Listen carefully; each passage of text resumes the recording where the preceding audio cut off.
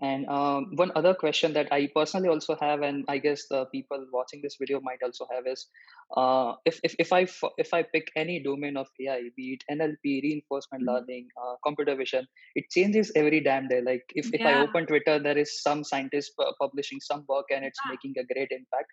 And so, how do you personally, like, okay, if you are working at NVIDIA AI, is maybe computer vision might be a really crucial aspect of your life and your implementations. How do you, or over the time at your grad study at CMU, how did you yourself personally had the habits of Yeah. keeping yourself updated to the latest developments? Was it Twitter? Was it Google Scholar? Was it something else? What was your habit and to do lists for that?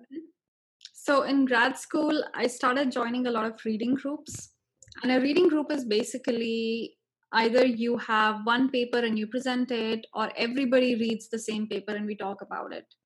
So either way, you either get different viewpoints on the same paper, or you you read one paper but you ultimately get an understanding of 10 papers because everybody's presenting some paper. But at the end of the day, reading groups is a really good way to sort of collaborate and understand what's really going out in the research field. And so now I look at, for example, Twiml AI has a lot of reading groups. They talk a lot about publications that come out. And similar to Twiml AI, and Twiml AI is This Week in Machine Learning and AI. It's a popular podcast. Then there are similar newsletters which comes out. For example, O'Reilly has a newsletter that talks about some recent publications. Then The Batch is one. It's by deeplearning.ai.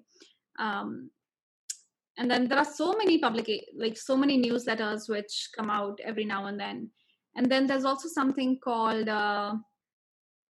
it's a website called Short Science, where people actually put out snippets of papers.